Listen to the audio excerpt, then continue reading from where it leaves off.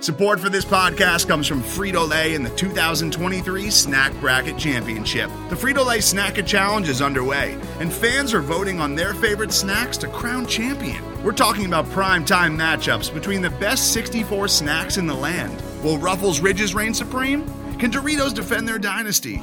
Or will Smart Food use their smarts for a surprise upset? Only you can decide. Get in on all the action for a chance to win up to $1,000 or a year's worth of snacks.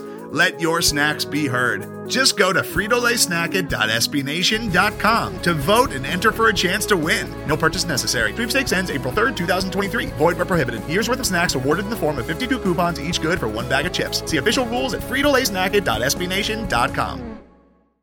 The Black and Gold Banneret podcast is brought to you by Orlando Homes Express, brokered by eXp Realty, proudly serving Orange, Seminole, and Lake counties. Call 407-790-9957 or visit WeSellOrlando.net.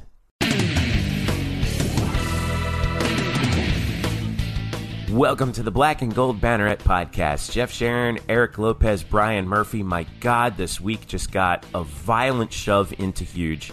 College game day's coming to UCF, guys. Holy smokes. This is like... Not a boring week. No, not a boring week. Lots to do, lots to talk about, lots to, sort out and plan and, email and text and phone call and get a hold of things. I mean... This is huge, man. I mean, what's the UCF commercial says? This is big, right? This is big. This is big. I mean, just consider that, okay, game day's here. The game itself is for basically the division because if Cincinnati wins, they win the tiebreaker, and Cincinnati plays East Carolina next week. They're not losing that game. So if they win this game, they're winning the division. The game's at 8 o'clock in a nationwide slot, which UCF has never had for a regular season game. Yeah, on ABC, on the big network. Nationwide, it's senior night, which no one is talking about. Game day's here. It's more than big. It's biggest. This is biggest. Yeah. All right. So we're going to talk. Well, guess who is going to talk about it? Us. We are at blackandgoldbanneret.com. We are part of the SB Nation network. Follow us on Twitter at UCF_Banneret and on Facebook at Facebook.com/blackandgoldbanneret. You can also follow us individually at Jeff_Sharon, Eric Lopez Elo, and Spokes_Murphy. All right, I just want to dive right in, all right, because we have a lot to talk about. In fact, so much so that this is our first of two shows this week. At least. Yeah, at least. We might have an emergency podcast or put in there. Well, I wanted to do an emergency podcast for like Sunday, but I was just completely exhausted. I mean, it was, and you can probably tell, I've been sick, and we'll talk about this. We'll talk about College Game Day coming to campus. We'll talk about the previous week. We're going to save our actual football preview-y stuff for Cincinnati for our next episode, which is going to come out in probably about 24 hours after you hear this. We're also going to talk about men's soccer, making the NCAA tournament, national 14 seed. Scott Calabrese joined Eric Lopez earlier today, so we'll hear from Coach Calabrese, and also a couple of his players as well, Cal Jennings and Yannick Edel.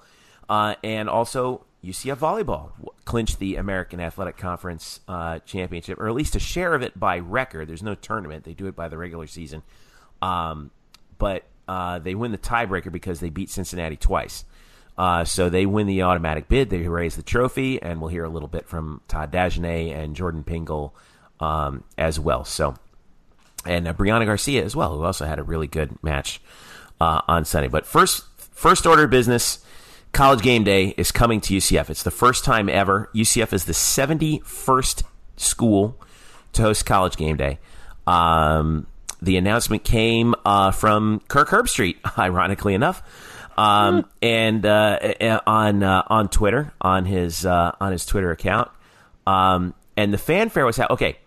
So we thought it would probably come down Saturday night. And Lopez and I on Twitter were like monitoring the game time starts for the ACC that we're putting in the 6-day window, thinking like, maybe we could glean some stuff, some information from that. And a little after 1:30 Eastern in the morning, Chris Fowler, of all people, tweets back at the UCF_Banneret account. Which is why you need to be following us, by the way. You just never know who's going to respond to us. Well, in my defense, I was asleep. And it happened at 1:30 in the morning. Chris, no doubt, getting out of Boston College and probably seeing this pop up on the feed, with some other UCF folks. I'm trying to actually pull up the tweet here for a second, but anyway, he tweeted back at us and he was like, "Listen, man, you guys are worked up." He's like, "I promise you guys, you won't be disappointed." And forgive me, Chris, if you're listening to this, I didn't get it exactly right. But basically, that's the gist of what was going on. I'm going to find it here down on my feed in a little bit. But which was a very positive Twitter, because at that time, we assumed it was going to be Saturday night, and we that was the talk. And the Cincinnati had taken care of business against South Florida, and then Notre Dame won, but there was no announcement. Like, I was staring at I was watching the Clemson-Boston College game. Every time they came back on break and Fowler was ready to read a promo, I was always nervous. I'm like, here we go. Right. And nothing would come out. And then, there was I had the Game Day Twitter on I kept refreshing. And it's funny because obviously I've been pushing this narrative for about a month. I wrote about this first back on October 7th. About this possibility of College Game Day coming to UCF. And for about a month, I've been scoffed at by a lot of people, even to the last hours. And you just didn't know what they were going to do. And, you got nervous, like, wow, why aren't they announcing this on Saturday? Maybe they haven't decided yet. Maybe they haven't why, that you're just thinking in your head what's going on. Meanwhile, they hadn't even announced the kick time for the Cincinnati game. Right. Which, credit to you, Jeff, you brought up, and we were talking, I think you said it in the last episode, and I think we were talking back and forth during this, and it turned out to be correct. I think that was part of this. The role here was not only like, where's Game Day going, but what game is going to be on ABC, and the fact that UCF and Cincinnati was also in play for that. Yeah. Oh, here's what Fowler said. "Damn, you guys are worked up. Chill. I humbly predict you won't be disappointed." And what did you say to get him to feel like? No, this was the tweet. This was the tweet that I sent out on the Banneret account. It was just in. Miami, Virginia Tech will be at 3:30 p.m. on ESPN, and Florida State, BC will be at 3:30 p.m. on ESPN2. This means UCF Cincinnati may be on in prime time, or if it's at 3:30, it will be on ABC. It was a pretty innocuous tweet, but I think he was like, why are you, Black and Gold Banneret, whatever you are, bothering with the ACC's television television schedule? That's because I'm a dork, Chris. Because we're nerds, dude. Listen, Chris, you love tennis. We love sports media. That's I love tennis that's too. what we do. Tennis is fun. I like tennis a lot, but yeah, that was why. I mean, I guess he sensed the anticipation. He's like, guys, just relax. It's 1:30 in the morning. Well, it's big. We don't know, but we don't know. I mean, he knows he's obviously in the end, so he knows. Yeah, but we didn't know. He knew. So. And even UCF football's Twitter account knew everyone was waiting. They put out a tweet around midnight or a little before midnight saying, "Good night. We'll talk to you all tomorrow," with an action shot of Gabe Davis looking like he's shrugging. Yeah, people were waiting. Or was it? No, it was Trey Nixon. It was Trey Nixon. Nixon. Yeah, it was a Trey Nixon shruggy. Well, that made me nervous because it made it look like, we don't know. Now it turns out maybe they were just playing us, right? I mean, well, that's what everyone was afraid of. But it was just an intense deal, and I felt strongly that I thought Game Day had a great chance because I knew there were some issues with the Syracuse Notre Dame thing. There was a storyline with UCF, and I felt like if the UCF Cincinnati game was picked for ABC, that would almost make it a lock for Game Day to be there because it's a lot easier. Herbstreit doesn't have to fly out, or Maria Taylor, they don't have to fly out. I knew I thought the weather would work to our advantage, and it does. Thankfully, Sunday morning we got one of the more anticipated announcements involving UCF that I can remember. So it might actually be kind of chilly because it'll be in the 40s actually in some parts of Central Florida during the morning before the sun comes up. Yeah. But it'll be in the 50s, raising up into the 60s during the day. But here's the thing. So the announcement comes down. and like obviously UCF Twitter goes nuts. Fowler tweets out a shirt or himself, a picture of himself wearing a Citronauts shirt, which just is just a stroke of genius. UCF obviously sent him that shirt, but which makes you wonder. You bring that up. I mean, that confirms what we kind of expected and we knew, and it was confirmed that UCF was contacted by ESPN probably a week before. Yeah. And what that tells me is they were the front runner the whole time, and I think that's why they probably was that request. Let's send Fowler the Citronaut shirt because we're the front runner. Yeah. So, and I think the other thing about that too was Fowler had that tweet a few weeks ago where he was like, "The Citronauts is the best nickname ever." Yep. So that was like, you bet that Jimmy Skiles probably put that in there. I thought ESPN hated UCF. What are you talking about? Yeah. Well, they like a good story and they like what's interesting.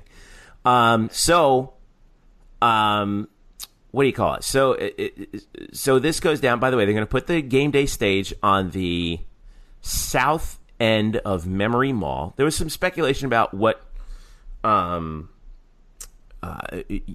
end of campus they would put it on. Would they put it near the stadium? Would they put it on East Plaza Drive? It's going to be on Memory Mall. It's going to be on the corner closest to the College of Health and Public Affairs buildings. So they're going to basically right next to the Starbucks.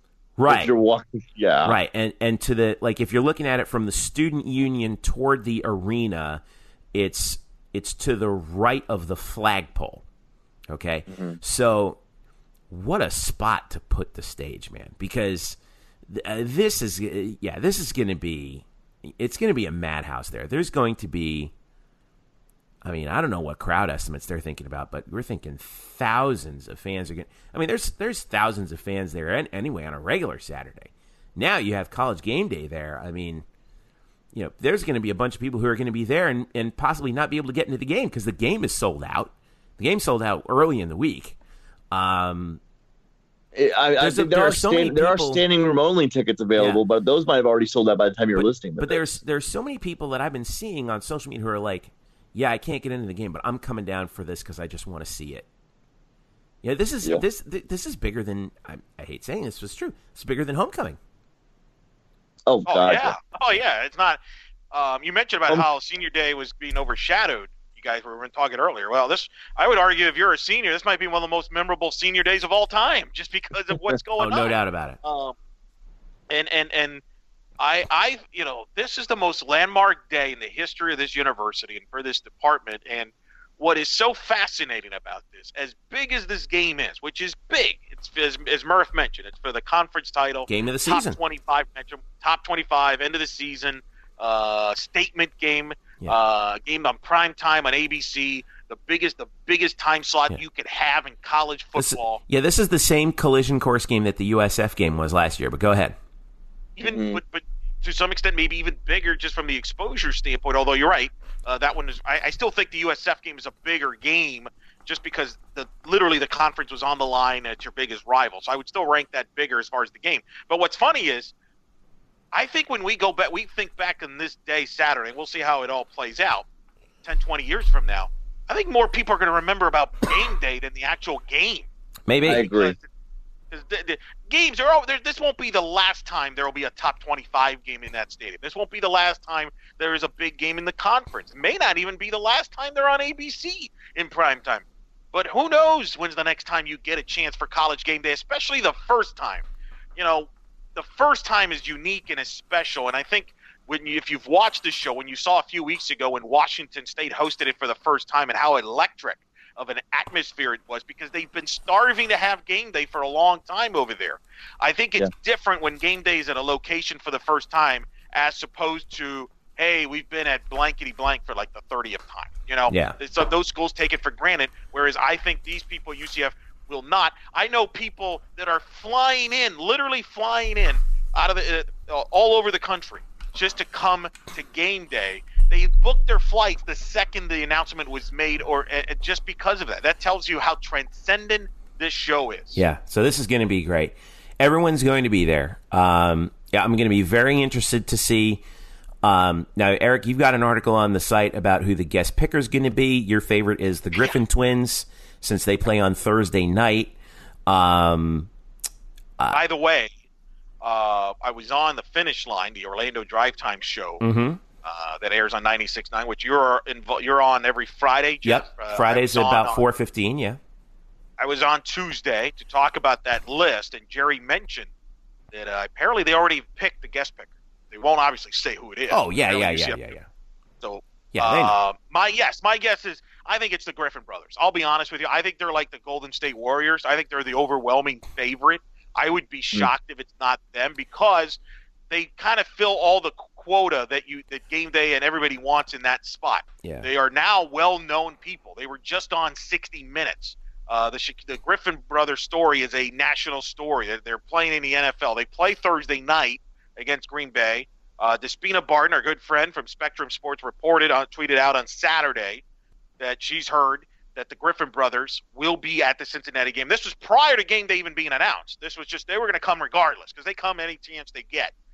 And I just think it's too perfect that I would be shocked if Game Day passed up on them. And I think they're the overwhelming number one. So it's funny, like I've got tweets people mad about Mickey Mouse and Shaq and all that. I'm like, it's not going to matter because I think the Griffin brothers are the overwhelming favorite. And I think everybody would be in full agreement that that's the right choice. I think the only other possible option would maybe be Dante Culpepper, but well, the problem with Dante is I don't think people really care for Dante nationally anymore. Unfortunately, his NFL career did not end well. So I just don't think that's a big splash. Yeah, whereas the Griffin brothers is. I mean, that's going to drive clicks. I mean, the Griffin brothers are people of interest. Casual people know who the Griffin brothers are, and Shaquem in particular. And I think that's what they're going to do. So they're going to. Now, here's the thing with this that I think is also important, and we're going to take a break here in a little bit, but. Let's not mince words here, all right? UCF, by the way, and we'll talk about Navy here in a second, but this is, and I'm making this argument in a column I'm writing right now, this is a bigger day for the university, maybe in its entire history. This is the biggest day in the university's history because there's still a lot of people out there nationwide that don't know what UCF is, that don't know what we know, right? And I made the argument to Murph before we came on. This is bigger than even if UCF got into the playoff. Because you're showcasing, this is a 48-hour-long showcase of how great the University of Central Florida is as a college campus. It's not, off to the Cotton Bowl you go for 3.5 hours to, match wits with Nick Saban with no beauty shots of the campus. There's going to be nothing but palm trees and sun, and look at how gorgeous Central Florida is in mid-November. And there's going to be a bunch of kids in Rapid City, South Dakota, and Pullman, Washington, and places far afield who sit down and watch College Game Day in the middle of while winter is coming and they're bracing themselves. Are going to see this and be like, man, that place looks awesome. I want to go there. Not just from a football perspective, from a university perspective. Brian, I know you partially, to some extent, disagree with me on that, but that's my take, and I'm sticking to it. Partially. All right. Yeah, I disagree because, I mean, yes, looking at the university is really cool and it's pretty, but the advertisement of the university is ultimately a recruiting pitch more than anything else. But you're comparing it and saying it's better than UCF actually getting in the CFP and actually getting a chance to win what everyone, with no asterisks or doubts considered, what everyone would consider to be a national championship. So to say that's less important than this advertisement, which it is sort of just awkward to me. That's not how the sport operates. The sport rewards and recognizes champions, not really good pitches. I think you're thinking about it too much from a football perspective and not enough from a university perspective. It's football, Jeff. We're talking about football. How am I supposed to think about it from a football perspective? But College Game Day is actually, I know this sounds weird, but College Game Day is much bigger than it's just football. It's not about football. It's about. But you're saying it's about you're college. saying it's bigger than. Okay, so I don't want to raise my voice because my throat's already sore. And, I just want to say for the record, I enjoy for a change on this show. So there's an argument. I'm arguing with. I'm excited. I know. Yeah, keep going. I don't want to do this. So I will literally talk once more and then stop. You're saying that college game day is more important than winning the CFP, which to me, no. I'm not saying it's more important than winning the CFP. I think it's more. I'm saying it's more important to the university as a whole to get that exposure nationally for 48 hours about how beautiful UCF is than 3.5 hours of UCF on a football field in Texas facing Alabama. I just think it is from a university perspective. And I respect your disagreement, but I think that saying that it's not more important than a game win or lose against Alabama, Clemson, or Notre Dame or whoever loses sight of the big picture, and it's too much of a centric. It's too centric on college football in relation to the university as a whole. You don't think damn it! I just went against what I just said too. See? I know. No, I know. I'm gonna stop. I want Eric to chime in. I really do. Right. No. I'm a man of integrity, and I just violated myself. So no, you know what? We'll continue this. Go ahead. Continue this debate, this hot take debate on Twitter, and no, we won't. I will not. You all can yell at me at Jeff_Sharon if you think I'm full of it. Let me kind of play the referee here for a change, which is kind of a nice chair to be in for a change. Okay, then we'll talk about Navy. Go ahead. I think you both have legitimate cases here. I agree with Murph. I don't think if UCF somehow got into the college football playoff, I can't say that game day is bigger or more important than the playoff, because the playoffs, you're talking 10 to 20 million people are going to be watching that playoff game. So the exposure university is going to get, would argue, is even bigger if they were in the playoff than, say, a college game day show, which gets about 1.5 to 2 million viewers. Well, I would say that. Well, what's really getting the exposure there? It's not the university; it's the football team. Sure, it is. They're playing on the field. It's UCF. It's not like a random team. No, but it's the UCF football team that's getting the exposure. It's not the university. It's not the campus. But let's not act like game day is going to be breaking down the UCF, medical school during the show. But they're going to be showing you, like in the middle of November, how gorgeous it is over here. Which, to be honest with you, is a big reason why a lot of us came to UCF. Is I agree with you. I agree from this standpoint. I think it's more important, it's more significant than any of the bowl wins, because, and this is why, but I don't agree with the angle you're going with. The angle I'm going with is, you have traveled, Murph, you've traveled, I've traveled. How many times, and I've done this with softball, and I'm sure, Jeff, you've traveled, and Murph, when UCF gets brought up, hey, so where's UCF located? What does that stand for? Wait, it says it's such a flower. What? Yeah. People don't. There's a lot of stuff that people don't know about the school. They still think there's a lot of people in the United States that still think this is kind of like, it's a commuter school. It's whatever. So So I do agree with you, Jeff, that game day, I think, is going to clean up some of the misperceptions out there from a university standpoint and from a football standpoint. I think there's going to be a big promotion. I'll give you an example. When as someone who's watched game day for a long time, I had no clue about Boise State and a blue turf until they went to game day, and they were there and they talked about Boise State and the blue turf. I didn't know anything about North Dakota State and Fargo Dome and all that until they went there. Yeah. Showcased that area. So I think from that standpoint, I agree with you, Jeff. I think that is why, to date, this is the most significant thing for the university and the athletic department. But I will agree with Murph. If UCF were to somehow make the playoff, I can't say that is not that would not be bigger, because that's significant. That would be historic. It would be 2 games away from a national title, and the general person, even the non-college football fan, watches the playoff as well. So I can't. I think you're both right. I know it's a cop-out answer, but you both make valid points. Yeah, that is a cop-out answer. All right, let's talk about. We'll leave that aside for the moment. Let's talk real quick about the Navy game. 35-24 was the final. in a game that was, dramatically shortened in the second half. Both teams kind of traded scores. A lot of consternation. I mean, Navy's a 2-win team. But a lot of consternation on why didn't we throw the ball more? Why didn't we try to put some style points up there? I think that UCF ran the ball by design to try and keep actually Navy's offense off the field as much as humanly possible. That's not true. You don't think that's true? Here's the here's the theory that this. I have to give credit to Mark Daniels. Here's what he said.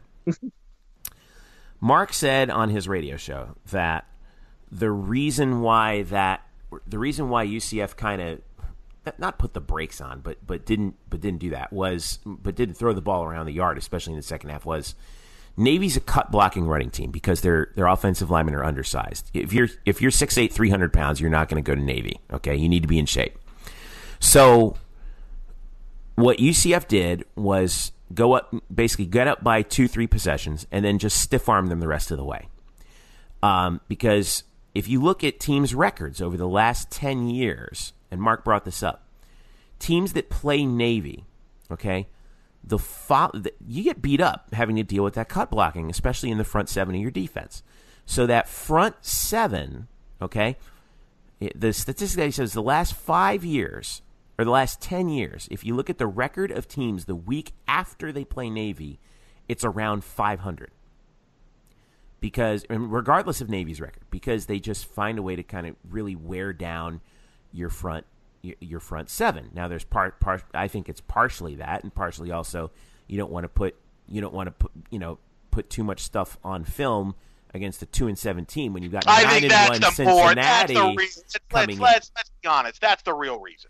That's the real reason. Let's not act like... Wait. No, it can't... Listen, let's not say it's one reason or the other. It can be all of those things. I think he didn't want to show a lot, and I think he was fine with shortening the game. He knew that Navy wasn't going to be able to catch up. I don't have a problem with it. I don't either. Just win the game. But here's the problem. Then you can't... I mean, that's fine. That's not the problem is, though, what's the excuse for the defense? Oh, the excuse. All right, go ahead, Brian. Let you settle this. Go ahead. So both you are wrong. Okay. So all right. What a surprise. Go ahead. So I'll tell you why they ran. Because Navy played a defense that they never played before, and both sides admitted this after the game. You'd know this if you read my article, Potent Quotables, which I can actually plug now. How about this? The article actually has value. So Navy basically took a page out of the Big 12 because Big 12 has a bunch of actually high octane offenses. And one of the ways that they try to stop these high octane offenses is sort of spread the field out with your defense and play this what they call a 3-3 stack. So 3 in the front, 3 linebackers, and then 5 in the back. Yeah, basically playing a dime, all four downs or all 3 downs. Yeah. So Navy had never played this defense before last week. They admitted it, and Heupel said we had to change our game plan because they were bringing us something that we didn't practice for. We didn't see on tape. We did not practice for this defense because they had never shown it. So basically what that defense does, though, is that it basically allows you to run the ball through the middle. Yeah. And so they just said, screw it. We're going to shut it down passing-wise, which is why McKenzie only threw it 21 times, and just run it almost 50 times with our stable of backs. And they did that very successfully, as you should do against such a defense. So basically they adjusted on the fly around the end of the first quarter, late first quarter, because you can see all of a sudden, like, they had drives in which McKenzie would throw one pass. Mm-hmm. It was all a function of a sort of late in-game adjustment. I mean, but also a big part of that too, they were having success. It's not like right. I really it's not like they couldn't throw the ball. I mean, I don't really believe we can't throw against this defense. They were having success, so why if it's working, keep doing it. I don't have a problem.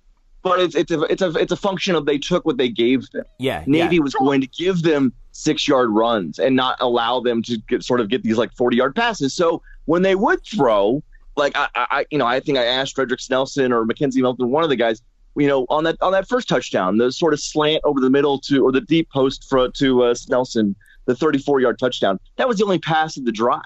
And I said, did you think you caught them off guard a little bit because you were just running? And he goes, a little bit, yeah, because we know and they know that they just want to give us runs.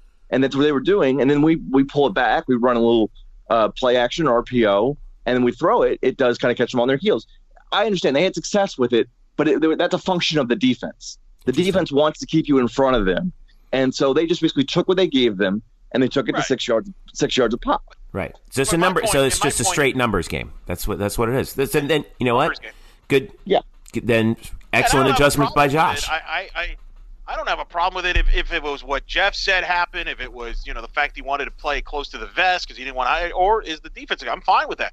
The issue that I had from the game is not the offensive standpoint, because I was fine with them, what they were doing.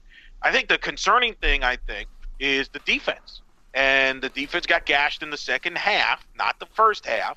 They got gashed in the second half and kept that game somewhat competitive. I don't think anybody ever thought they were in serious danger in that game, but I know a lot of fans have loved to use the whole scoreboard comparison thing because they crushed Pitt and Pitt gave Notre Dame a game and this and this. Well, Cincinnati destroyed Navy. Cincinnati won 42-0, whereas UCF won by 11. Okay, here's where I'm going to raise my hand, even though you can't see it because it's a podcast, and say, all right, and make a point that Murph and I were also talking about earlier. Okay, ready? Eric, care to guess where Navy is ranked in FBS and rushing offense? Here we go. Yeah, top 5. Yes. Third. Now let's see. Let's go down the top 10. All right. Oh, Memphis is here. Where are they ranked? They're near the top. 5th. I would also argue that UCF's helped them be one of the reasons why they're one of the best rushing teams. Let's see. Okay, well if that's the case, then where's Pitt? They're one of the better running 10th. Right? They're up all right. Where's FAU? Well, they got a great back in Singletary. 11th. So you're saying that UCF is? So you're saying there's a perfect excuse? We should just let teams run all over you then? No.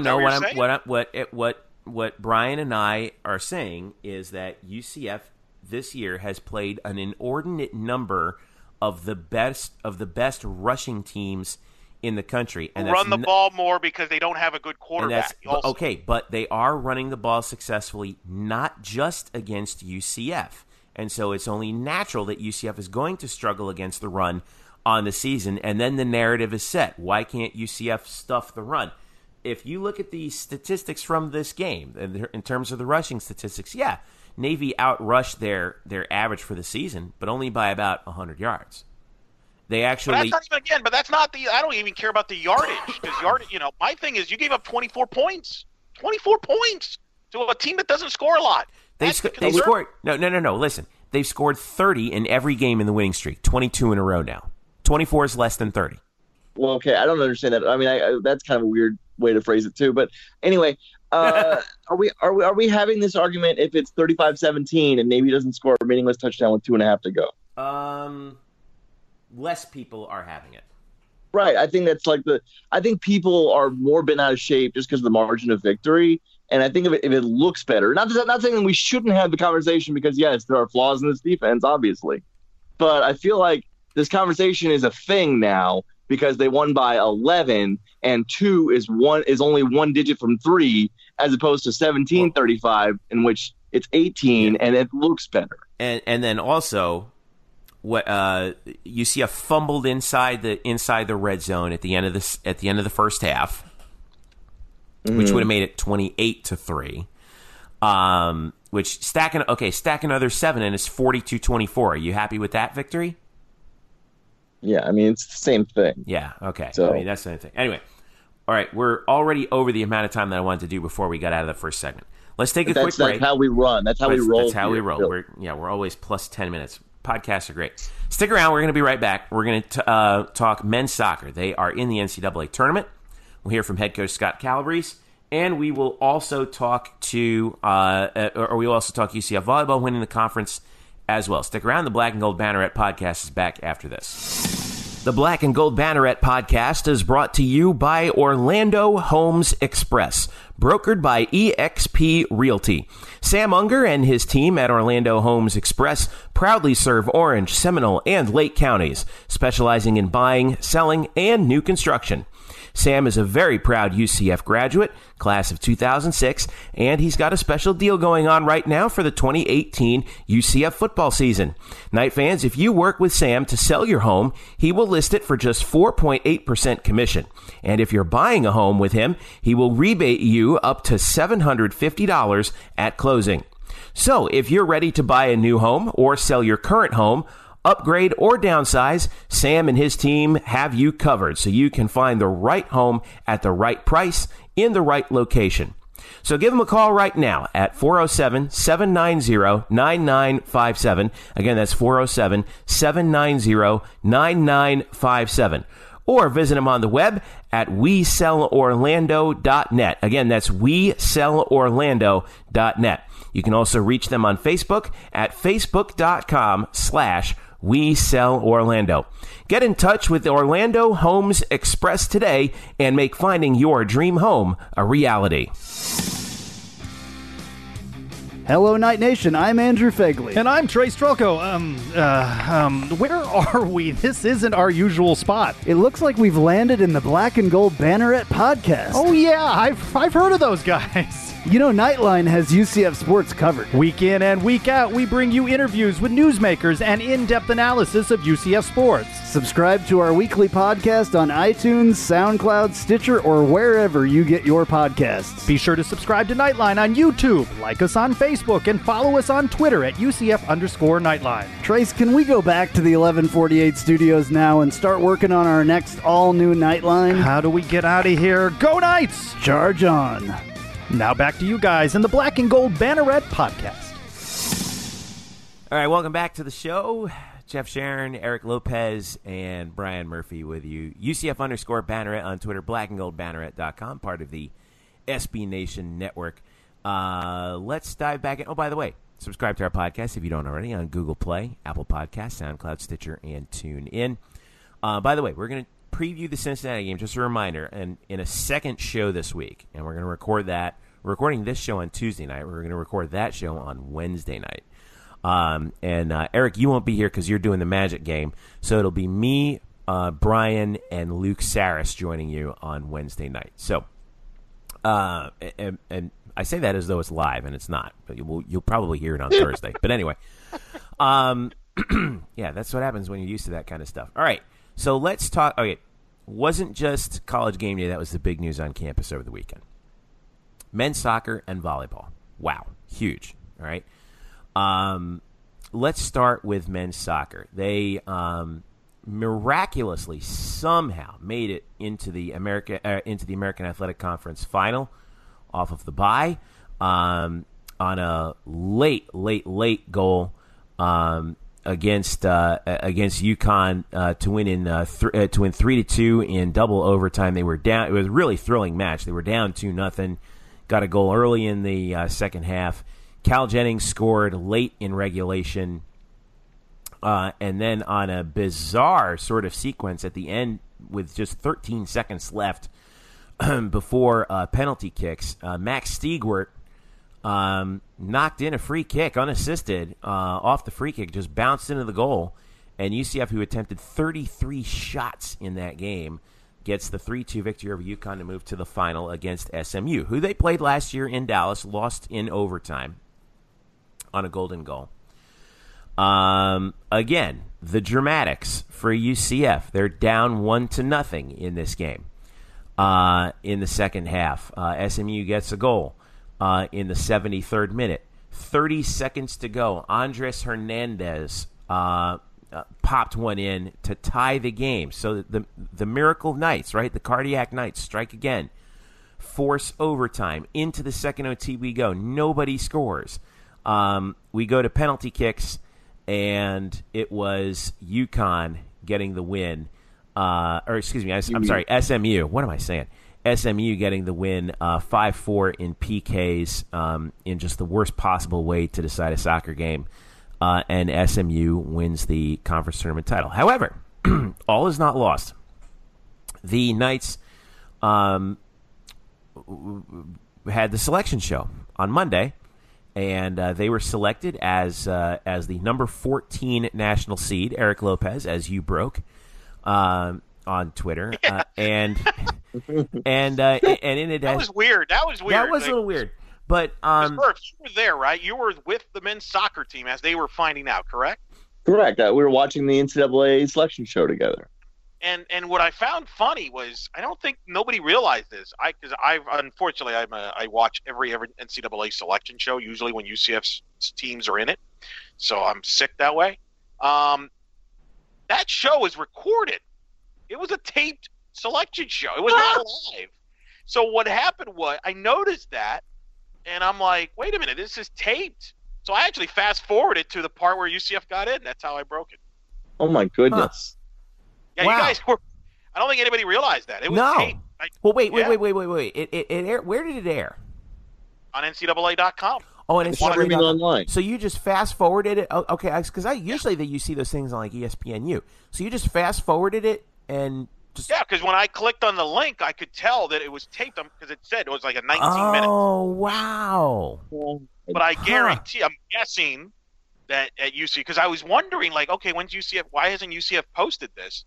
So I just tweeted it out. Oh, yeah, they're the 14. And I didn't realize they tweeted it out a couple of minutes. And I'm like, wait a minute. Oh, no, they're watching this live. And so I felt kind of bad in a way because I felt like you had maybe a lot of lead time on that. No, you didn't spoil it because, Brian showed video of them reacting to it, and it's not their fault they taped what should be a live broadcast and put it up on the internet. I don't think UCF knew that, right? They watched it as if it was live, correct? Correct. And I think even if they knew it was taped, they still wanted that sort of reaction, the drama, the reaction. Yeah. Right. So, there was a moment there. There was a moment there before they were announced that they announced UCLA. And you could hear the ooh in the room, because UCLA, not UCF. I was a spoiler alert. That was a spoiler that I gave. It wasn't a prediction. It was a spoiler, as they like to say. So it was kind of, but I didn't realize that. I just, that's how that's why I was like the first to post it. Right. Eric Lopez, so good. He knows the NCAA tournament field before the NCAA tournament field announced. Are we going to have to add soccer Woj to your title too of softball Woj? I guess inadvertently, So here's the story. UCF is the 14th seed. There's 48 teams. It's not a 64 team tournament. Top 16 teams get byes in the first round. UCF is one of them. They will play the winner of Washington and Lipscomb. Lipscomb won the Atlantic Sun. They're a 500 team. They're 9-9 on the season, and I think they have 4 ties or something like that. Washington is 12-7 on the year, and they finished third in the Pac-12, which, interestingly enough, has 6 men's soccer teams, not 12. So that's who UCF is going to play. They're going to play the winner of that game on campus at UCF on Sunday at 6 p.m. Obviously, Washington is the favorite, being a Pac-12 playing against an A-Sun team. But the NCAA must have a deal with flights from Seattle to Orlando. Yeah, I know. A year ago, the women's team had to play Washington State in the opening round of the tournament. So I'm guessing Washington State flew out of Seattle, and now here comes whoever wins the Washington Lipscomb match is going to fly out of Seattle. Now the difference is they're only going to have like a day or two to adjust, whereas Washington State had a whole week to prepare to travel to Orlando last year in the women's side. So, but it's interesting that what are the odds that they would have a team from Washington potentially come to UCF. Well, that game is going to be played Thursday in Seattle at 10 o'clock Eastern, 7 Pacific. So we'll know. I mean, if you're really nuts, you'll find out, probably in the wee hours. But we'll more than likely know Friday morning. Brian, you were there. You got some audio for us. Here is Cal Jennings, and UCF's amazing goal scorer, dude, and Yannick Edel, the goalkeeper. I'm really happy about it. I know the rest of the team is too, and we're just going to have to get to work and practice and prepare for whoever we get in the next round. It's definitely nice to have a little rest or a little extra rest and then get a home game early on. So I think it's important, but either way, like I said, if we were placed in the first round, we'd be ready to go too. It was amazing. We won the conference for the first time in the American Athletic Conference, and we knew that we had a good season. But seeing UCF up there is pretty awesome. It's been a great match. We never have an easy matchup with SMU, apparently. We came back from that 1-0 that SMU scored, and I think it was a great team effort. Losing in penalties is never something to be sad of. It's just like a 50-50 thing. Great teams lose in penalties. It always happens, and it was important that we came back. All right, that was Cal Jennings and Yannick Edel, the goalkeeper. So all in all, not a bad place for UCF to be. Maybe they would have been a little bit higher had they beaten SMU, but I remember, it was a draw, not a loss. That's true. That's true. And I think that helped them. I think that helped them maintain that bye. Is that it is technically a draw? Don't ask me about this. It's soccer. They like to play by different rules. But technically, that was a draw. That's how it goes down on the record books, and that's how usually they do it in soccer. So that did not hurt UCF, actually. All right. So earlier today, Eric Lopez caught up with head coach Scott Calabrese. Eric. Yeah, I had a chance to talk to Coach Calabrese, who's done it again. In his second season at UCF, he's led the Knights into the NCAA tournament. It's the third program that Scott Calabrese has turned around and taken to the NCAA tournament. He did that at East Tennessee State and at FIU as well. But this year's been a remarkable year for Calabrese, and I had a chance to talk to him earlier about this season, about getting into the NCAA tournament, getting into that bye, and how has he turned this program around so fast? Like, again, what's the secret to it? Here's my conversation with UCF men's head soccer coach, Scott Calabrese, here on the Black and Go Banneret. And joining us now in his second season, the head coach of the UCF men's soccer team, is the 14th national seed in the NCAA tournament. Of course, the Knights will be home on Sunday as they will be in the second round. They'll take on the winner of the Washington-Lipscomb match. And Coach Calabrese kind enough to join us back here on Black and Go Banneret. And Coach, congrats. Take me through that day on Monday on Selection Show, going into it. What was going through your mind? What did you expect? And then your reaction once you saw the name there with the bye, most importantly. Well, obviously it was a great day for our program and for the players. Going into the selection show, we knew that obviously we were in the tournament. We thought at the very least we had put together a resume to host, but then in reality we were wondering, and hoping that we would get the bye. It's really difficult to play on Saturday and try to turn around and play on Thursday, even if you're at home. And we had picked up a bunch of injuries. So as we were watching the screen, we knew the RPIs of some of the other teams. And so we saw Akron not get a bye, and they were right next to us in terms of the RPI. So we thought that was good. But then we saw Syracuse, who was higher than us. They got a seed and a bye, and so that didn't look good. And then I'll say this: we were relieved and excited when we saw our names pop up and that we were seeded and that we would play at home on Sunday. So massive day for the guys and for our program.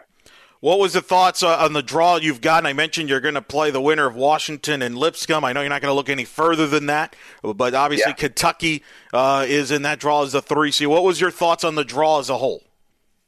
Well, I think when you get to this point in the season, and every player that's in that NCAA tournament bracket is either a champion of their league or they've had a season where they're a top 30 RPI. So every team is seasoned. Every team is battle tested. They're all playing well this time of year. So when we saw Washington and Lipscomb, we knew they're very different types of teams. Washington is a more athletic, direct 4-4-2 team that is good on set pieces, very organized defensively. And Lipscomb is a little different. They're maybe a bit more like us, which is this attacking-minded, possession-oriented team. So they're two different teams, but they're two teams that ultimately are at a really high level at this part of the season, which is why they're drawn into the NCAA tournament. So either way, it's a big challenge, whoever we face. So take us through this process, because you don't know who you will play until that match is completed. And so, what do you do in the meantime? Do you just focus on your own team until that match? Do you do scouting for both teams in advance and then see how the result goes as you watch that match? What take us through this process now from now till Sunday? So We'll do a bit of both. So today, the first day back from being off was kind of our DNA as a program and as a team, and what we do, which is possession and speed of play and trying to retain the ball and circulate the ball. And that translates to whichever team we play, any team we play. Because that's our philosophy and how we think we're equipping ourselves best to win. But then simultaneously now we're going to be downloading today video from both the teams, Lipscomb and Washington. We're going to prep 2 presentations and 2 game plans. And we're obviously going to be watching really closely on Thursday when those 2 teams play. And then we might implement elements if we see some commonality between prepping for both teams. We might implement some things in the coming days with regard to both teams. But then Friday is all about whatever team we're going to play and implementing that game plan. And then we'll have Friday, Saturday to prep and Sunday to play. And the beauty of this bye is it gets you a chance to recover from what I thought was in one of the most incredible soccer tournament championships that I can remember. You know, Coach, I thought when you win a regular season title, you get rewarded and a benefit, and I don't know what reward you got because you had to go through the other 2 teams in the conference that made the NCAA tournament in UConn, where you had to come back from a huge deficit in the second half down to a couple goals, and then, oh, by the way, then you play SMU into a dramatic match where you send it into overtime. What was the benefit of that? That was incredible. I know from a coaching standpoint, it might have been not what you would have hoped for, but from a fan standpoint, that's just as dramatic as I've seen in a long time in any sport. It was. I think there is one major benefit, and the major benefit is that we essentially have played 2 games that are like an NCAA game, and we've played them recently, and the tension in the game, the importance of the game, the intensity of the game, all match up with what this game on Sunday is going to feel like and be like. So that is the preparation. But obviously we faced 2 top teams and had to come, that UConn game, to come from behind from 2-0 down to win with 12 seconds left in double overtime. It was an amazing performance from our players. And it speaks to the character of the group and what they're capable of. And then obviously heartbreaking for us to lose in penalty kicks to SMU. And just a credit to our guys, but because we experienced a lot of adversity in that game. At the end of the game, there were a lot of players on the bench with injuries that typically would be on that field. And the players that came in their place put us in a position where we could win that game. Their performances were exceptional. And so, but that's the nature of sport. And, SMU is a good team. And they did what they needed to do and got us in penalty kicks. But I'm extremely proud of our guys. And that's the thing. A lot of times when you fall behind 2 goals against a UConn team that's one of the better defensive teams, and even when, trailing SMU so late like you did, a lot of teams would be done. And yet your team has that knack to find ways to get that goal and find ways there. What is it about this team? There seemed to be something about this team that knows how to, even when things aren't going well, that they find ways when it looks bleak, that they kind of find ways to win matches or get back in matches. Well, I think belief, and I think with our season, and even if you look at the end of last season, where we lost 1 game out of 8 to end our season, and then we kind of picked up where we left off and continuously trying to improve. I think when you have success like we've had, we've been in situations where we've been down, we've been in situations where we've been up big, we've been in a lot of different big games. I don't think there's a score line or amount of time left on the clock where we don't think, okay, now's the time we're going to get back in it.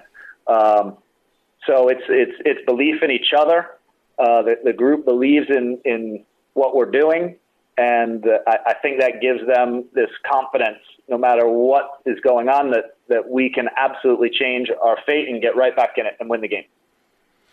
And one of the guys that's been a big part of that is Cal Jennings. What a year he has had among the nation's leader in goal scoring. Just talk about him. What was it about him? I mean, you coached him last year, and we saw him last year. But, I remember we talked before the season, and we wondered, okay, who's going to take some of the scoring that you lost from last season from Matthias graduating? And, boy, Cal has done that and then some. And at a level, he's going to be should be an All-American and could be a National Player of the Year candidate. He was certainly the American Conference Player of the Year. Just what have you seen from his growth in his game this season?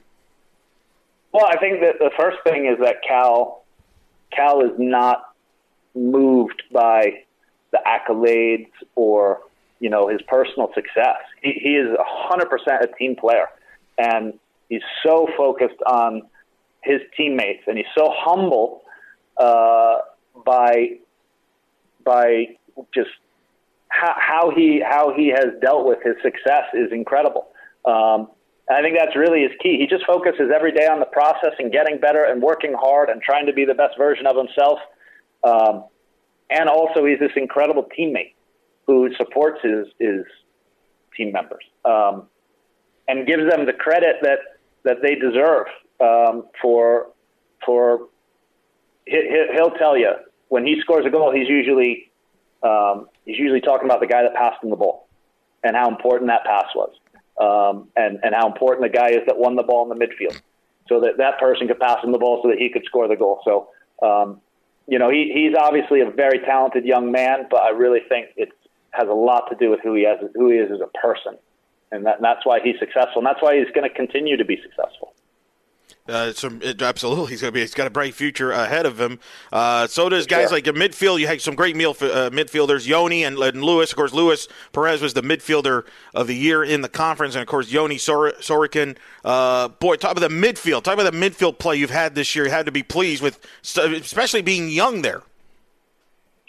Yeah, we have a really young team overall. When you look at the starting 11 that we typically put out, there's a lot of freshmen and sophomores in that group. But you look at that midfield, and that midfield really facilitates the way we're able to play. And so Yoni and Louie are so calm in possession. Things can be happening all around them, and they're almost always making the right choice, picking up the ball in the right areas, being able to find space, being calm and technical under pressure. They really help us. We're a really attacking-minded team, and they help us to move the ball up the field. They help us to get the ball from the back line into the front line, and that front line doesn't have to come searching for the ball because Louis and Yoni and now Walker is playing in there now, Mauricio. Those forwards and wingers don't have to come searching for the ball because they're gonna get the ball in the right position because those players are able to give them the ball in the right position, and that's really key to the way we play. And defensively, you've had to be good, and you were good. I mean, you're led by the goalkeeper of the year in Yannick. And how much confidence does Yannick give the rest of your defense in that back line that he's a guy that can make a big save and maybe clean up a mistake that might have been made? Well, Yannick has a presence to him. He's just this incredibly mature person, and he just gives you so much confidence. He gives you confidence when you're in possession and you're trying to build the ball out of the back. He can get the ball at his feet, and he can help us play out. He gives us confidence just with his personality, and then his performances, obviously, those have been fantastic. And you need a goalkeeper to come up and make a big save in a big moment to keep either you close. And this went for the UConn game. There were 2 or 3 opportunities for UConn in that game where they could have gone 3-0 up. And if they had gone 3-0 up, that probably would have been it. I don't know if the comeback would have happened. But he kept us in that game and then gave us a chance, especially when you start to risk players going forward. And that's how you get back in the game. He makes 2 saves, and then we go down, and now it's 2-1, and it's a whole different ballgame. But, he's been tremendous, and he continues to be a leader for us, both in the locker room and on the field. He made some big saves to win you the championship on the final night of the regular season, that November 3rd match against Cincinnati. tight match, and boy, I thought it was fitting. You had an hour delayed of weather, of course, because you had to, it wasn't going to go smooth as planned. And since then, and you knew what was at stake, and then Perez got the goal in the 83rd minute. Just take me through that moment in that match, knowing what was at stake, and then when you got that final whistle and you won it, and you realized you just won the regular season championship. Well, that was a game, and you can't separate the occasion sometimes from the game. But it was a big occasion because everybody knew, our players knew that this was the game that would, if we won it, that we get our first regular season championship. And so that right there, no matter what we do as coaches, because we never talked about it. We just focused on Cincinnati and the process and how we were going to play. But no matter, how we direct their attention, they knew. And so we started a little tight in that game, a little bit nervous. And after halftime, we really went after them. But then their goalkeeper stood on his head, had an unbelievable game. And there were 2, 3, maybe 4 chances that we jumped up as a staff, and the team jumped up because we thought it's in the back of the net, and the goalkeeper just had such an incredible night. We weren't sure it was going to happen. Then Louis' goal was, at nearly every level, it's an impressive goal. And it was so exciting to see us, finally get over that final hurdle. And tick off one of the goals that we had for the season, which was to bring home a regular season championship, the UCF. So it was an incredible feeling for the guys. And they deserved it. They deserved it. The work that they've put in all year, they've performed well. They've gotten the results. And so I was really, really happy for these guys. This is, of course, the third program you've taken to the NCAA tournament. You took, obviously, FIU prior to coming here to the NCAA tournament. You took East Tennessee State to the NCAA tournament prior to this. You built and you turned those programs around, and you've turned UCF around here quickly in 2 years. What's the secret there? Because this isn't a pattern now. You've been able to turn programs around here and get them to the NCAAs. And what was fascinating here, Coach, and I'm sure you heard whispers when you took this job. I mean, UCF men's soccer's had success, but they hadn't won a regular season conference title since the 2004 when they were in the A-Sun, and many people on the outside always think of women's soccer, and men's soccer sometimes has been in the shadow of the success, rightfully, of the women's soccer program. So how have you been able to, with all that, turn this program into not only an NCAA tournament team, but a conference champion and a national seed in just your second year? This is going to sound maybe cliche, but we just constantly focus on the process.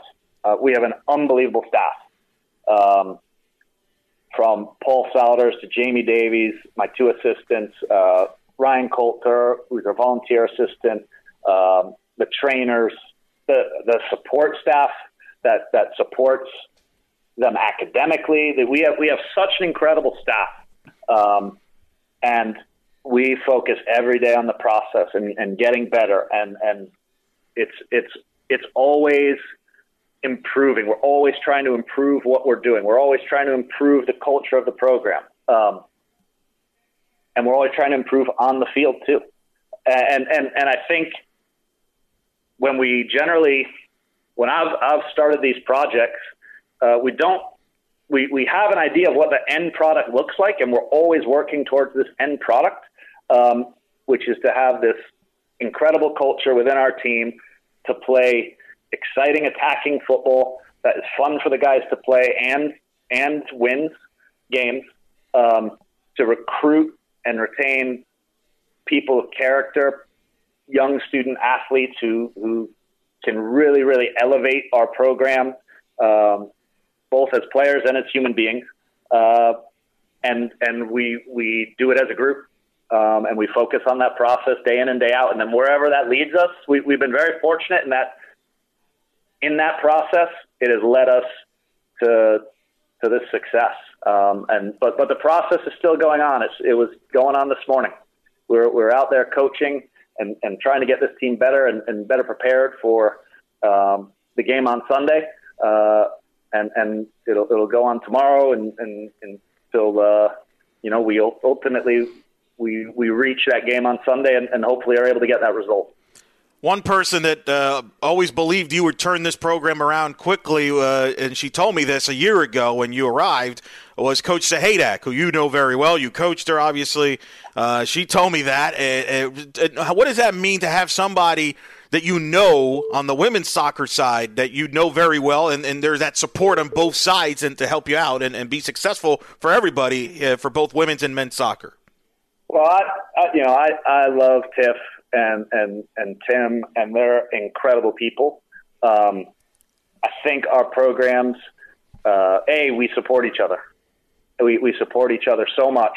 I have so much respect for them, because in the end, they do things with absolute integrity. They care about their student athletes, and it's great, to be honest, for us.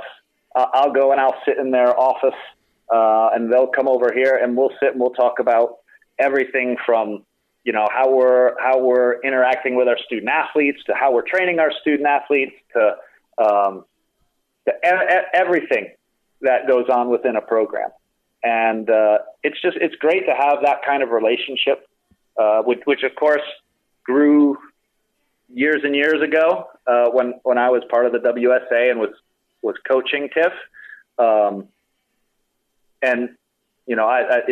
It's awesome. Not everyone is as fortunate as I am to work with such great people. But again, it's very consistent at UCF to have the opportunity. There's so many great people here in, women's soccer, the other sports, the support we get academically. It's just an incredible environment for these student athletes and for us as coaches to coach them. Tremendous competition, too. If everybody seems like it's top 25 now. Volleyball just won the conference title. Certainly, exactly. They're having a tremendous year, and football's having a great year. They're going to have college game day on campus. I'm curious, from your perspective, having a college game day, I know it's just another sport in football, but all the exposure that the school is going to get this week nationally has to help you from a recruiting standpoint, too, right? It's not just a football thing. This is an all-sports thing this week for everybody, isn't it? Well, I think a long time ago, my first boss as an AD, he used to always say, all ships rise together. And when football is successful and has this national attention, these opportunities, then we're successful. It helps us to be successful. And that's the same thing with when women's soccer is successful, when volleyball is successful. I just think every program, and the coaches are so supportive of each other, but we're also grateful for each other, and especially when you have football doing what they're doing and putting the spotlight on our university, our athletic department. It absolutely helps every program here.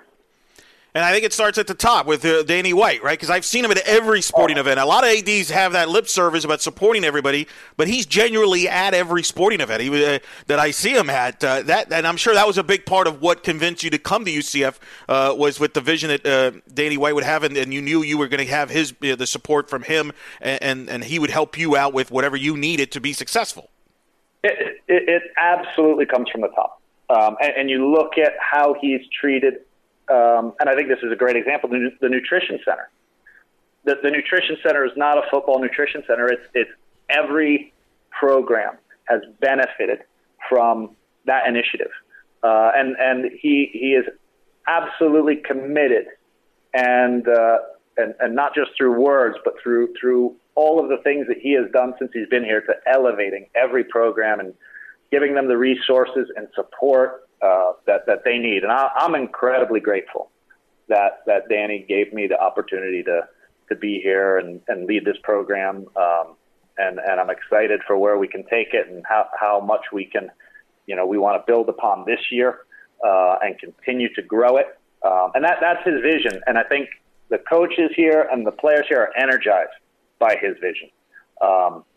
And I think, we're riding a wave right now of success from the programs, but also from what Danny is doing in terms of elevating this athletic department.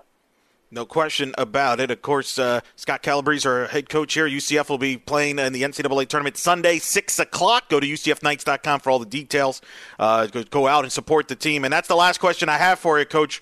For those that are going to go out there, what's going to be the key to be successful here in the NCAA tournament? You mentioned that the conference tournament helped you. It was basically like the NCAA tournament, and here we are. You're going to face a really good team come Sunday. What's going to be the key to be successful and hopefully make a deep run?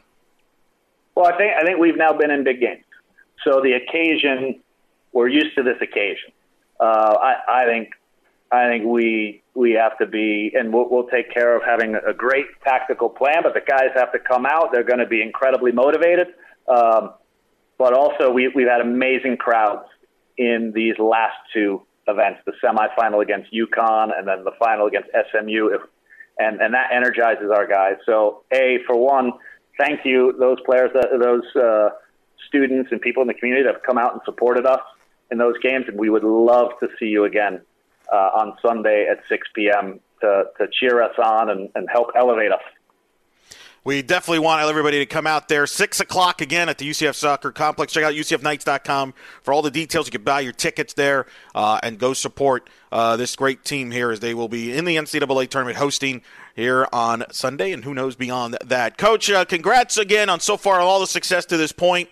Thanks again for taking the time from a busy schedule, and certainly we're rooting you on here, not just Sunday and beyond, hopefully. Take care, and we'll talk soon. Eric, thanks a lot. Take care. Thanks again to Coach Calabrese for joining us here, and thanks to my friend Kelly Cardner, of course, the media relations at UCF, for helping set that up. And guys, I got to tell you, I am so impressed with Coach Calabrese. It's unbelievable what a job he's done, and he talked about College Game Day and the impact that's going to have on his program. He's so aware of what's going on around him, and I could make the case, guys, that of all the great hires, Danny White, every hire has been he's nailed it out of the park. I think we would all agree with that. You can make the case this might have been his best hire yet, right? I mean, to turn around this program and get it into the NCAA tournament and be a national seed to host, what a job. And with this exciting brand that you've seen, Jeff, up close and this year and things like that, with up-tempo offense, just like the football team, taking shots from anywhere. And it's just what a job. And I'm so impressed with him. And, as somebody who follows soccer closely, I go to Orlando City matches. My friend Trace, who's a season ticket holder, I think would agree with me on this. I mean, it's nice for a change to see a team in Orlando with creativity and great coaching and offense, and that's what we have. We're fortunate at UCF with that. He's unbelievable. Well, I would love to buy the Scott Calabrese book on how to do soccer, because they're the most exciting soccer team I've ever seen at any level. I mean, we saw it in the UConn match. 33 shots. They've never met a shot they didn't like, and when you see them in person, the strikers and the midfielders just constantly attack. Cal Jennings has scored more than 20 goals this season. The amazing thing about it for me, and I just watched him for most of the match, he is running around at full speed, constantly attacking the goal. There's no stop in that kid, and I don't know how he doesn't pass out on the field after the first 45 minutes. I really don't. And they make it look so effortless. If every team, and I've said this on Twitter, if every team in the United States, MLS teams included, played soccer the way UCF plays soccer under Scott Calabrese, it would be the second most popular sport in the country. I'm absolutely convinced of that, because he has figured out how to play an exciting brand of soccer that wins games, and has done so with players who are let's say it's very good. Right? Quite possibly a few MLS prospects on there, but this is not the Brazilian national team. Okay? No. But let's just put that up there. All right? This is a really, really exciting brand of soccer that is just an absolute blast to watch. I have a blast watching that team. I would, if I was a soccer fan, I would rather have season tickets to UCF men's soccer than Orlando City. Period. All right. I think it's a better brand. It's more exciting. I agree with you. That's a strong hot take. Murph, you were with me on Sunday. Would not say there's a stretch, but I think so. Murph, I think he's tremendous, and we're fortunate. Sorry, Eric. Murph, you were with me on Sunday. I mean, you always like to joke about how little soccer you watch, but it was Saturday, Jeff. But who's counting? Yeah, Saturday. Sorry, but anyway. Yes, I was making my way over from the football game because I was literally the last person in the press box along with SID Dan Forcella. And I figured, hey, what the hell? I'll stop in. I'll watch a few minutes of the soccer match, and then it goes into double OT. Yeah, because of course it does. You must have been thrilled when that happened. But anyway, but it was fun. It was, and the atmosphere out there is legitimate. The fans really did come out. Yeah, and it was fun when they scored that. When they scored that tying goal, man, that place just exploded, man. That was awesome. Yeah. Gosh, that was a lot of fun. So congratulations to Coach Calabrese and company. We will be covering that match on, again, Sunday at 6 against either Washington, the Washington Huskies, or the Lipscomb Bisons, not the Bison, the Bisons. 6 p.m. at the UCF Soccer Complex if you're interested in coming out for an NCAA second-round soccer game. By the way, UCF has never advanced, men's soccer has never advanced past the second round. They get to start in the second round. So that's kind of cool. All right. So, all right. Now, UCF men's soccer was not the only UCF team to play for a conference championship. And even though they didn't win the conference championship, there was one team that did, and that's UCF Volleyball on Sunday. They clinched. Now, there's no conference tournament in the American in volleyball, but the Knights took care of business on a pretty big home weekend. As they with 5 matches to go, we knew that this could happen, but they knock off Cincinnati on Friday in 5 in a match where you could sense, you could literally feel both teams thinking. It was a real chess match out there between clearly the 2 best teams in the American in volleyball. Jordan Thompson had another incredible match with over 30 kills, but UCF took care of business. They were down 2-1. They pushed it to 5, and then they just dispatched Cincinnati in the 5th set to win the match in 5. And that set up Sunday against ECU, where UCF swept the Pirates and clinched at least a share of the American Athletic Conference Championship. But they get the auto bid to the NCAAs, and here's why. With 3 matches to go, UCF is undefeated in conference. At 15-0, 24-3 overall. They've won 21 matches in a row, which is one short of the Division I program record, which was set back 21 years ago in 1997. Now, they're undefeated. Cincinnati has 3 losses. Technically, UCF could lose out at SMU, at Houston, home for USF to finish out, and Cincinnati could win out, and they could tie. But UCF has the tiebreaker. And so UCF, having that hammer, got to raise the trophy on Sunday. Todd Dagenais winning his 2nd American Athletic Conference championship as UCF's head coach. This young team that he and his staff assembled with one senior, Jordan Pingle, they have not lost a match. This is just incredible to me. They haven't lost a match since they lost to Florida on Sunday, September 2nd. That's the day before Labor Day. And here they are, going back to the NCAA tournament for the first time since 2014.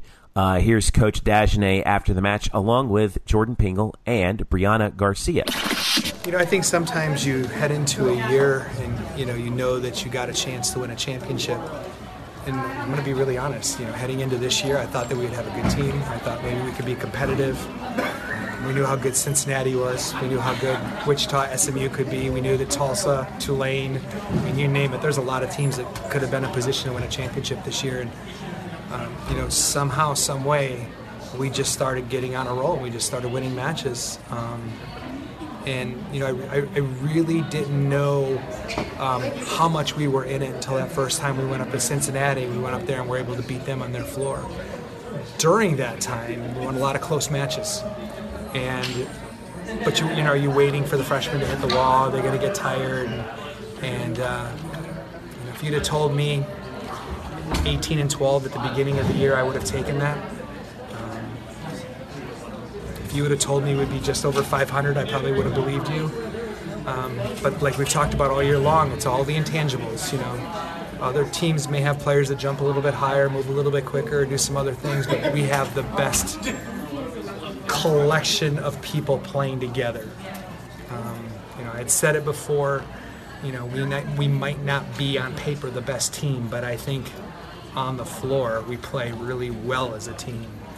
And I think in that aspect, I feel like, we went out there and we were able to take care of things, and I think they deserve to win the championship, and I'm glad that they got it.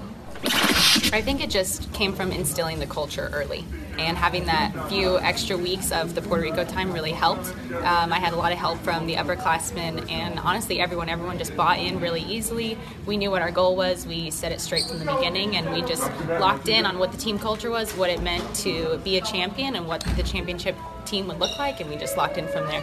How far can this team get? I think we can go very far. I'm very excited to see you. We're not done yet, so the USC game was a big turning point. We knew we had the potential, and we finally had showed it in that game.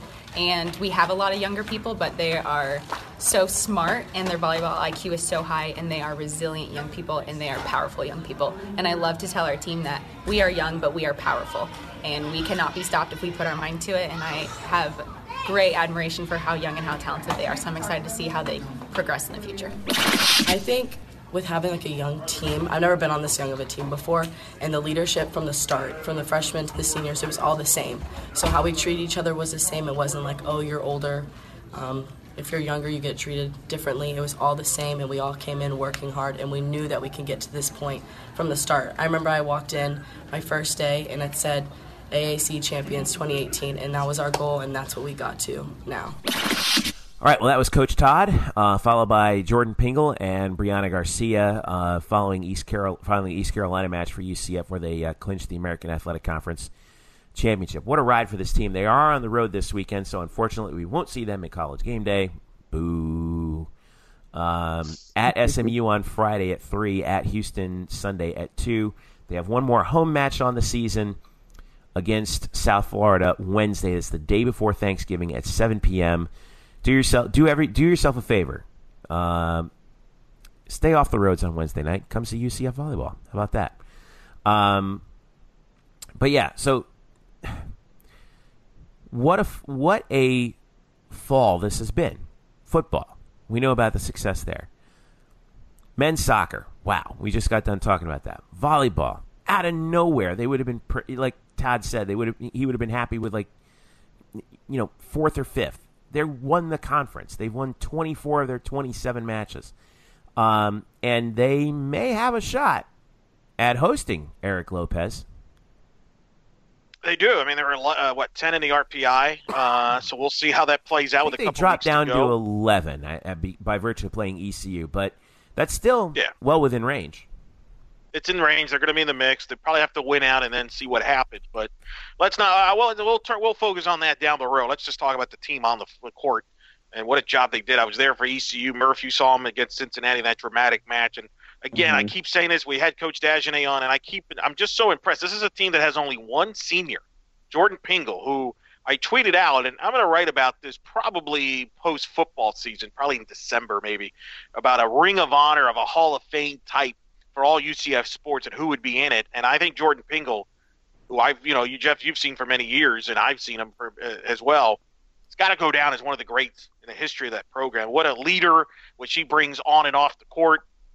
And it's just, I'm so impressed with that team. They don't act like you would thought, okay, East Carolina, you have that emotional match against Cincinnati. Maybe there's a letdown, and there wasn't. They took care of business quickly. They took care of it in straight sets. They are just locked in. They play much. If you watched them, if you know what year they were in, you would have thought they had a bunch of juniors and seniors on that team, the way they act on the court. I was just so impressed. And a credit to Coach Dagenet, who I was happy, and you heard the clip.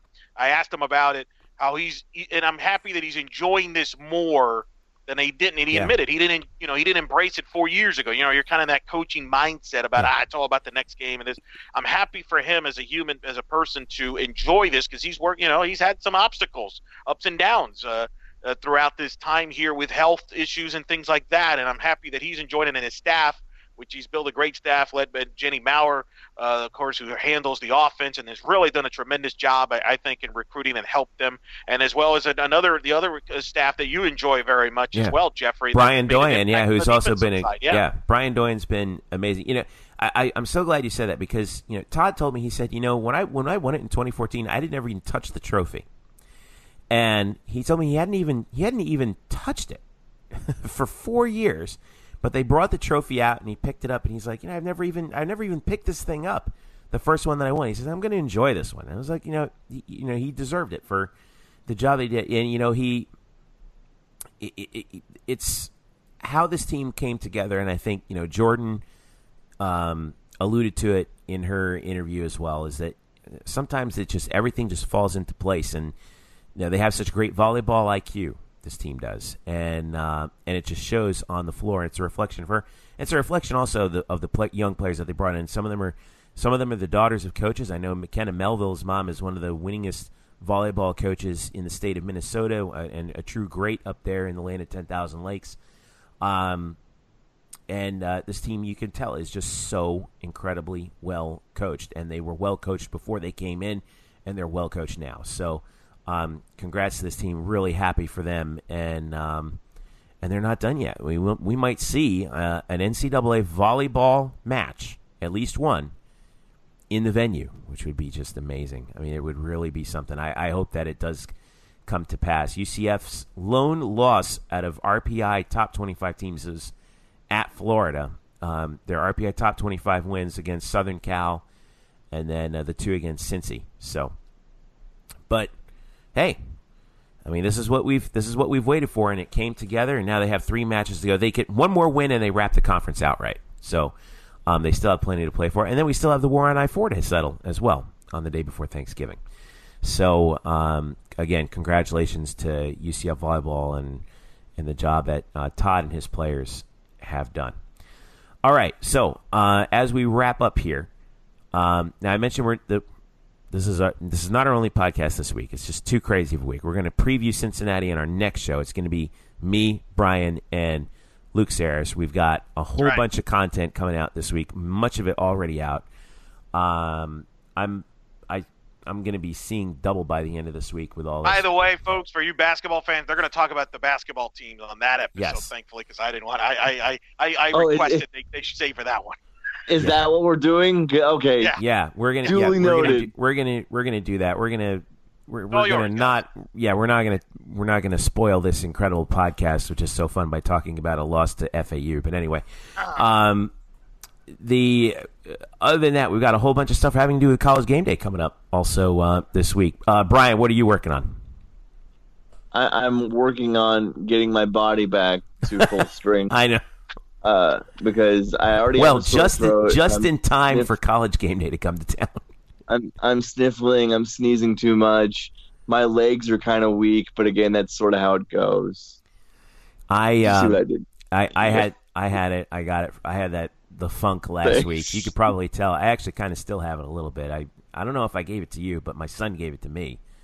And yeah, it's just, oh God, it's awful. It's going around, man. Unbelievable. By the time that people probably listen to this, we will be either getting close to or talking to Danny White, who will be made available Wednesday after football practice. Yep. The man himself, the man at the center of all of this success, of all these programs, and to get his thoughts on what it is like to be Danny White at this time and juncture of UCF. Yeah, I know. And then in addition, we're hoping to have some folks from we might possibly have some folks from Game Day and ESPN to talk to. I know that we're going to be covering the show as well on Saturday. Man, I can't believe UCF is hosting College Game Day. Yeah, and I can't believe it. Coverage. We're gonna have coverage from there, Jeff. You guys are gonna be there. I might be there as well. We're gonna be there live. We might do a several thousand of our closest friends. Yep. No, this is the time, folks. This is the time. You got to follow us, Black and Gold Banneret. Yeah. You got to go. We got so much content, and you got to enjoy it. We got to enjoy it. This is going to be.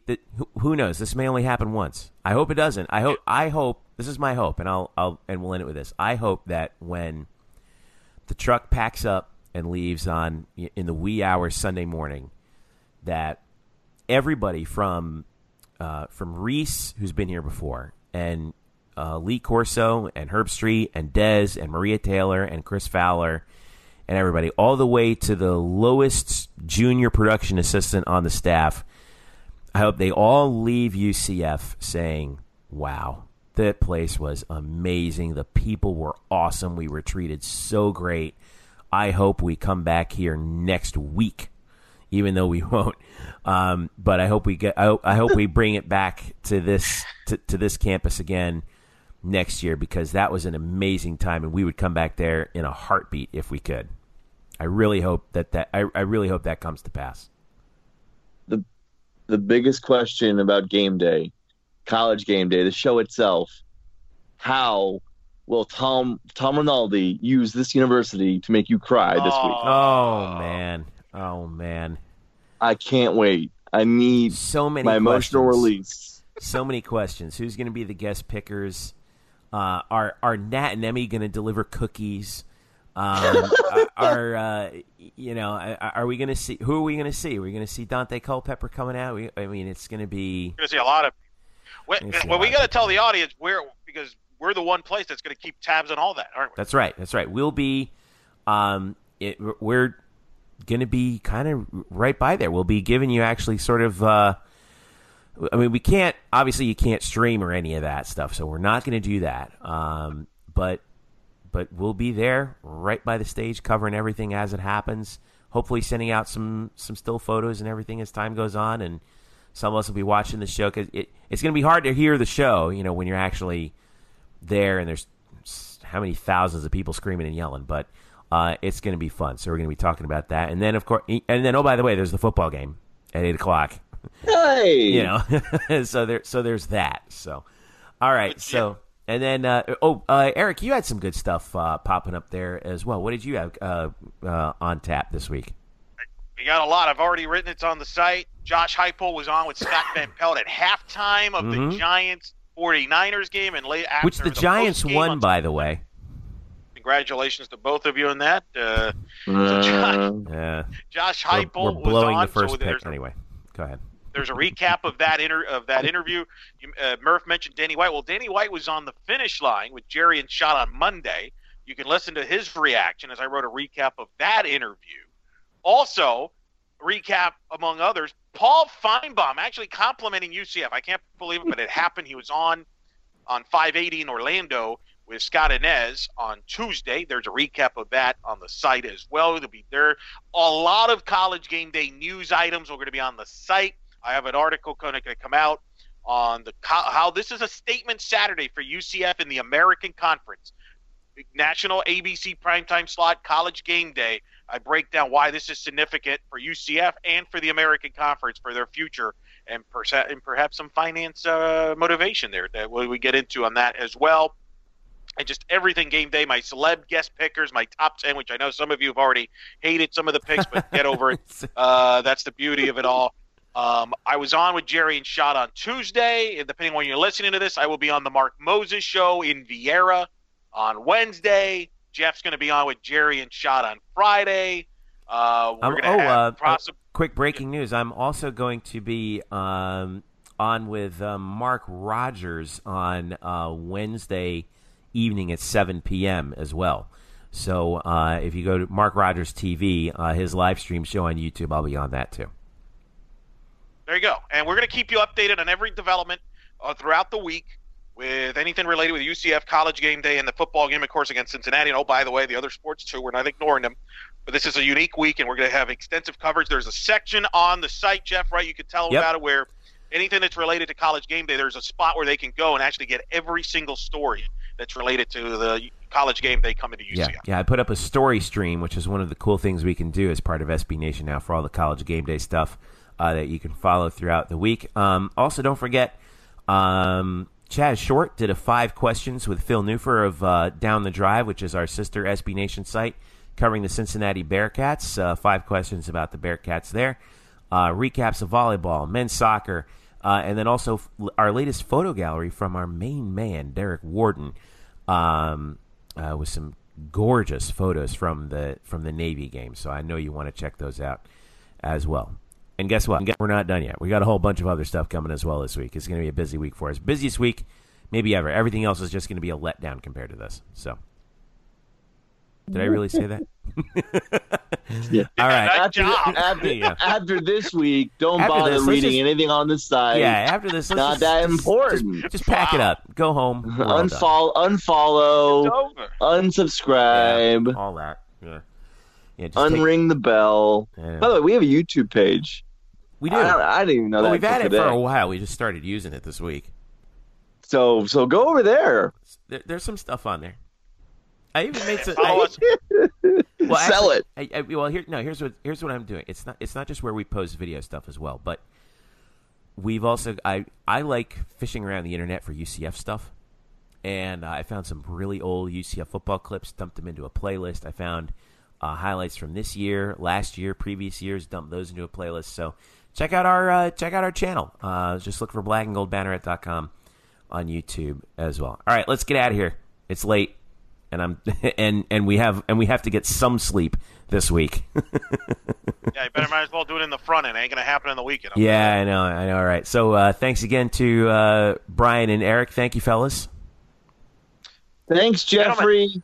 All right. Murph, get healthy because I'll be sitting next to you, so I definitely want you healthy and 100%. I'll be wearing a SARS mask. Yeah, we'll sit on either side of you, Lopez, and just guarantee that you get the funk. Follow us on Twitter. We're gonna have stuff all week, so this is the time. Do it. Yep. UCF_Banneret individually. Jeff_Sharon. Eric Lopez Elo. Spokes_Murphy. Facebook.com/blackandgoldbanneret.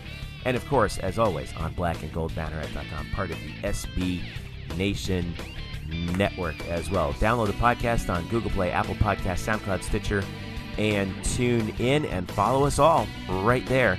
Like Eric said, I know I mentioned the Twitter handles, but it bears mentioning again, UCF_Banneret.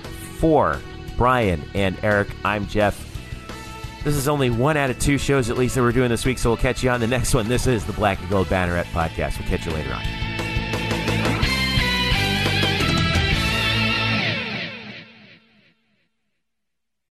Today's episode is brought to you by Cars.com. With over 2 million vehicles and 50,000 more added every day, Cars.com will match you with the perfect car for you, your budget, your life, your style. And if you're ready to say goodbye to your current car, Cars.com will get you an instant offer to cash it in. Just start by entering your license plate and get matched with a local dealer who will write you the check. So whether you're looking to buy or sell, just go to Cars.com. It's magical.